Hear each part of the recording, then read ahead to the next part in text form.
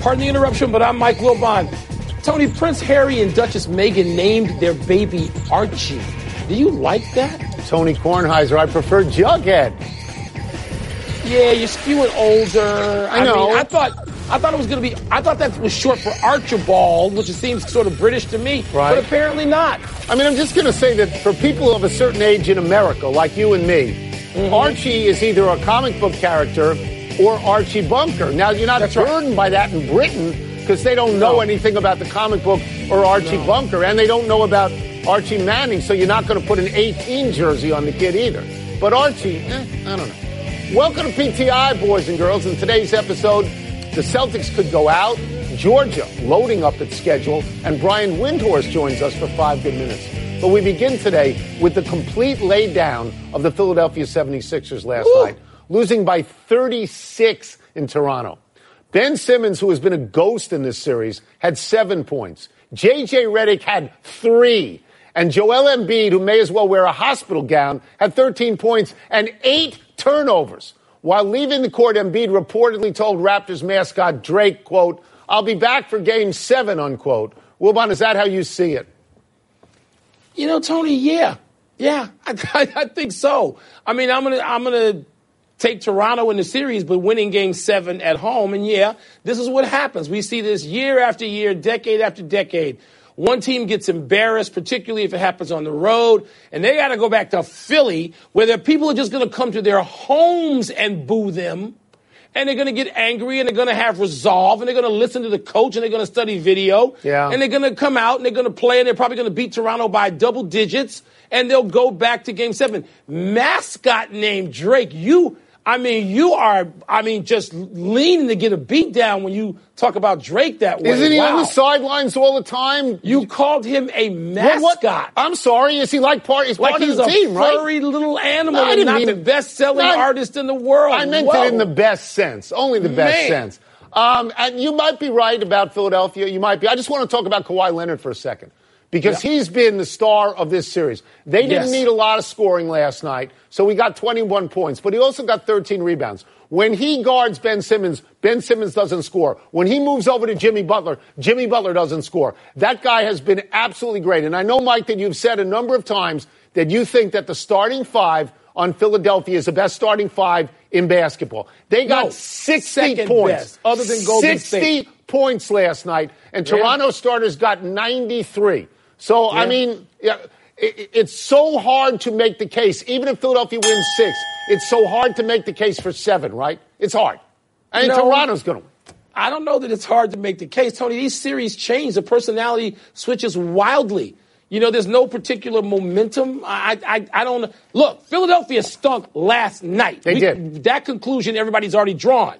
But I don't know that I will say this about Drake. Drake was doing this, and making fun of Embiid, and I did like that. I did like that. He was. Tony, we've got the biggest game and the biggest NBA storyline playing out just across, that other bridge across the bay, where the defending champions once again are being pushed into a corner by the Houston Rockets. We're bombarded annually with a stat about 82% of Game 5 winners going on to win a 7-game series. The Warriors lost Game 5 a year ago but took 6 and 7.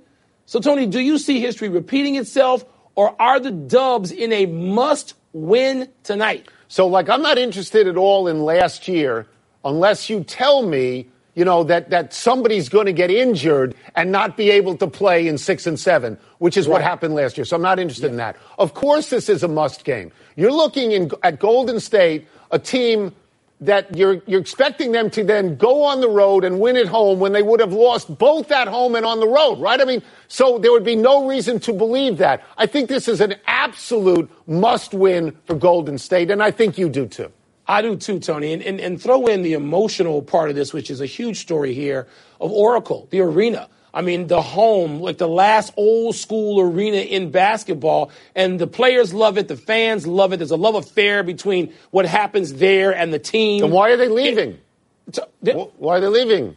Oh, okay. The answer to all your questions is money. I went on a tour yesterday, by the way. There's nothing like that place, the new one. There's nothing like it. But anyway, the Warriors have to win, Tony. They can't count on going to Houston on. They took you on a tour? Yes. Did you sign up for seats? Maybe. Like a personal seat license situation? That means I might be near that bridge all the time. Our friend Frank Isola writes in The Athletic that LeBron James is not only good with Tyronn Lue coaching the Lakers, he's also okay if Lue brings Tom Thibodeau along to be a defensive specialist. Well, but LeBron was openly criticized last season for not playing any defense. Yeah. Do you think he'll want the grind of playing for a maniac like Thibodeau? I'm not agreeing that Thibodeau's a maniac. Well, I love Tom. No, LeBron ain't going to want to play for Thibs. I mean, look, I hear from great former players all the time. I mean, the greatest of them. The only thing close to a criticism they have of LeBron is he never been coached hard. That's what they say, openly. Because he doesn't want to be coached. Hard. Yeah, don't want it. One icon, I won't mention a name, says LeBron has never submitted to hard coaching. No, he doesn't want to be coached. That's what the greatest players of all time believe. Right. Thibodeau coaches hard, baby. Right. He coaches hard. And LeBron will think that defensive game plan that Thibs draws up, it'll be good for the others. But I can't see him. I can't see him. I think it'd be good if he did it. I think it'd be great. I think it would enhance what LeBron already does. But I don't see that. No, I agree with you 100% that if you bring in Tom Thibodeau, LeBron says, coach them. Don't coach me. I'm LeBron James. I don't get coached by you or anybody else. I'm wondering why Thibodeau would do that. He's a head coach. I don't really understand. I mean, does he want to be in the seat if they fired Tyronn Lue and then LeBron won't listen to him anyway? To me, sit down, wait for another head coaching job somewhere. In the meantime, do 3 times a week on the jump or PTI. That's all you have to do. I don't really get this. I don't. Tony, I get how it sounds good, but then when you go back to it and just ask yourself, okay, how many coaches have really had a little something with LeBron and survived it? I would say T. Lue's the only one. No, he doesn't take any coaching. He doesn't want coaching. We're 118 days from the start of the college football season, but it's never too early for breaking schedule news. Straight from the SEC of all places, Georgia is leading the way to upgrade the soft underbelly of the SEC non-conference schedule. Kirby Smart and the Dogs are going to get ambitious by replacing the Samfords of the world with the likes of Oklahoma, Clemson, and Texas. Tony, wise move by Smart to schedule this many non-conference heavyweights? I don't know if it's wise. I think it's a very, very good move. They want 3 powerful non-conference opponents. In 2015, before Smart got there, they had Louisiana Monroe, Southern, and Georgia Southern. So they had the Southerns completely covered. Here's, I think, the long-range thinking. I think that the college playoff will eventually go to 8, and then you're going to have to include some non-conference winners, right? And so you look at how do you choose them, and maybe you look at how basketball chooses them, that they look at strength of schedule. And so Kirby Smart would be positioning a really great program like Georgia into a 2-loss-and-in situation, right? That's got to be his thinking. The key here is you can sustain 2 losses, and there will regularly be, particularly from the SEC. Because let's face it, their conference schedule is so difficult. Yeah. They always get the benefit of the doubt with whoever's in that room. And so now you say, okay, they got 2 losses, so what? They played Oklahoma. They played, UCLA. Notre Dame. Played Texas. Yeah. So, and home, not neutrals. Not we play at the Mercedes-Benz Atlanta Jerry Stadium. World. No. You play on campus. Yeah. You play in Austin. I agree. You play in Norman. There's another part to this, Mike. It should work. College attendance has actually gone down 7 of the last 8 years. So if you're Alabama, if you're Georgia, and you schedule the Citadel, you don't fill the gym. So this is a way to make money. They got to make money. Yeah, but Tony, you better keep winning. Oh, yeah. Because they'll get rid of you if it backfires. Oh, sure. Mike Fiers threw the second no-hitter of his career last night as Oakland beat Cincinnati 2-0. Fiers needed 131 pitches and was bailed out by center fielder Ramon Laureano going over the wall to bring back a homer in the 6th inning. Fiers' career record is 57-58. His ERA is 4.11. That's the 3rd worst of any pitcher ever with multiple no-hitters. Wilbon, do you think that these numbers diminish Fiers' accomplishment in any way? I don't know the numbers. I don't care about the numbers. I heard you just say them. I know there's a geek factor and a certain percentage of people who care about baseball care only about the numbers. But thankfully, to this day, to this point, that number's still low. People hear no-hitter and their ears perk up, particularly the non-geeks. So no, and every no-hitter is supported by, at some point, almost everyone, by great defense. What's this Mark Burley of the White Sox when he did that perfect game? He had a guy make a much better catch than that behind him to preserve a perfect game. So, no, I don't believe any of that. No, I agree with that. And, I mean, as Earl Weaver always said, momentum is tomorrow's starting pitcher, which gives you the opportunity. Whenever you get out on the mound, you can have a great game. It doesn't matter what you did in your last start. It doesn't matter what you did in your next start. Homer Bailey has multiple no-hitters. His record at the moment, I think, is 80-90. The greatest no-hitter of all time was Don Larson in 1956 in the World Series. And his career record is 81-91. Guys like Roger Clemens never had a no-hitter. Greg Maddux, I don't think ever had a no-hitter. Steve Carlton never had a no-hitter. So the magic is still in a no-hitter. There's been 300 of them. And your numbers to that point don't mean anything. They don't matter. They don't. And your subsequent numbers don't matter. You had a no-no. By the way, have you ever seen a no-hitter in person? Nolan Ryan saw it, yeah. Wow. Yeah. I've seen like 7 one-hitters. I don't have a no-no. That game was 15 miles away, but, you know. No, you're not going to a baseball game in Oakland. You're going to stay out all night and drink. Probably not. Let's take a break. Coming up, is this the last run of the Warriors as we know them? We're going to ask Brian Windhorst. And the Celtics could go out tonight. But will they? 7 no-hitters for Nolan. 7. We got to ask Windhorst. Windhorst had a ticket last night. Pardon the interruption is brought to you by Liberty Mutual Insurance. Only pay for what you need. And Tic Tac Mints. It's time to open up. Your home is important. That's why Geico helps make it easy to save on condo insurance. Because home is more than just a place. Home is where you took minimalism too far because there's only one chair in your entire condo and your only entertainment is one card. Not even a deck of cards, but a single card. And all your guests have to share one plate and one fork, but you're convinced that less stuff means more freedom. The Geico Insurance Agency could help protect the overly minimalist broom closet you call home. Call Geico and see how easy it is to switch and save on condo insurance. Let's get back into tonight's Rockets-Warriors game with our great friend Brian Windhorst. Brian, you wrote that both teams are absolutely convinced they're going to win. I get the Warriors, but why are the Rockets so particularly confident? They just believe in math, Tony. They believe that their style of play will ultimately add up. And they're sitting here looking at this series and they're going, look at all of these minutes that the Warriors starters are playing. They're just so much taxing those frontline guys. And right now, Eric Gordon is outplaying Klay Thompson. And right now, P.J. Tucker is outplaying Draymond Green. I did not think that would be the case over multiple games. And the Rockets think that they have the momentum on their side. I could look at it the exact opposite and say, Steph Curry's never missed this many threes in 4 consecutive playoff games. He's bound to hit a bunch in a row. Klay Thompson, the same thing. So both sides can sit here and say, we think the trend is in our favor. And Tony, don't forget, Houston figures they actually won last year whenever Chris Paul was on the floor, so they think they have that working for them as well. Didn't win. Draymond Green, as you know, Brian, says the Warriors can fix what's wrong. They have answers to their problems. Do you think it's that simple a fix? Well, they're looking at all of the hustle points, basically, that P.J. Tucker is creating. And they say it's just a matter of matching P.J. Tucker's effort level. And that's why Draymond is so confident in saying it, Michael, because he thinks he's the guy who can slow him down and solve him. They haven't been able to do it, though. This is what P.J. Tucker does. It's why he's in the league. His ability to create those extra possessions. And really, the rebounding has been the tail of the series. The team that's won the rebounding battle has won the game. And that's an old school thing to say for two new age teams that rely on shooting and possessions and overall, three-pointers. But it's been old school, old fashioned, who gets the loose ball. It has been the difference. And I expect tonight that will be something that both teams will be talking about in the minutes leading up to the tip-off.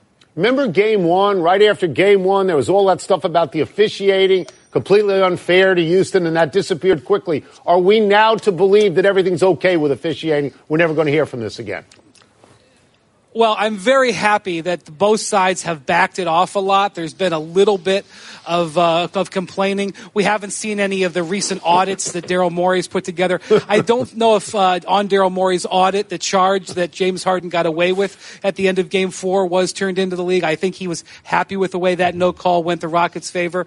So I've been relieved that hasn't been so much officiating. Also, the officials have done a good job. There was a moment in the last series, actually a couple of moments, where two players got nose to nose with each other. Draymond Green at one point gave a little shove to Chris Paul, and the officials, had discretion. They didn't call double technicals. They let it go. So I think in addition to the teams, the officials are coming in a little more open-minded. But I'm going to tell you guys, this is Game 5. Scott Foster is in the rotation. I think we will see him again if this gets to Game 7. So just keep that in mind for that little thing that's out there. Brian, I'm going to expand this a little bit and look forward. Because you're chronicling it already, free agency is just around the corner. The Warriors, because of Kevin Durant, are neck deep in this.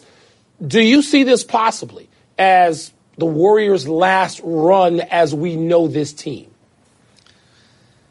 Oh, you want me just to go ahead and say it, Michael? You want me to go so far as to say that tonight could be the last game in Oracle Arena for Kevin Durant as a Warrior? Just lead me in that direction a little bit. Arena for the Warriors. Look, I'm just going to take you back to 2010, where it was a 2-2 series, and the favored number 1 seed Cavs were playing the underdog number 4 seed Boston Celtics. LeBron laid a dud in Game 5, and that was the last game LeBron played as a Cav, at least in that run. He came back later. So my eyes are wide open to what the uncertainty of the offseason would be. I don't think that anybody wearing gold tonight even wants to consider that. But let's just be real. At some point, whether it's when they're holding a trophy here on this court or somewhere else, or they're staring at an upset, they're going to have to deal with the reality that Kevin Durant is going to be a free agent. And the entire league is waiting for it. The Clippers, the Lakers, the Knicks, the Nets, they're all sitting there on the edge of their seat rooting for the Rockets tonight. If you think it's any other way, you don't know what's going on. Now, we'll get you out of here on this one. We know that you had a ticket for Mike Fiers' no-hitter last night. That must have been a night you'll remember for the rest of your life, right? Well, Tony, you can appreciate this. I was tired. I flew in late. I didn't get much sleep from the night before. I don't think Wilbon slept at all. I was with Wilbon yesterday afternoon. He was barely awake. That's true. I don't think I would have stayed. Even if I had gone to the game with a guy with a 6 ERA who couldn't break a pane of glass, I would have said in the 4th or 5th inning, I can't stay, especially because they had a delay because of the lighting. So I actually have a clear conscience of it because I know I never would have made the end of it. So you didn't even show up for pitch 1?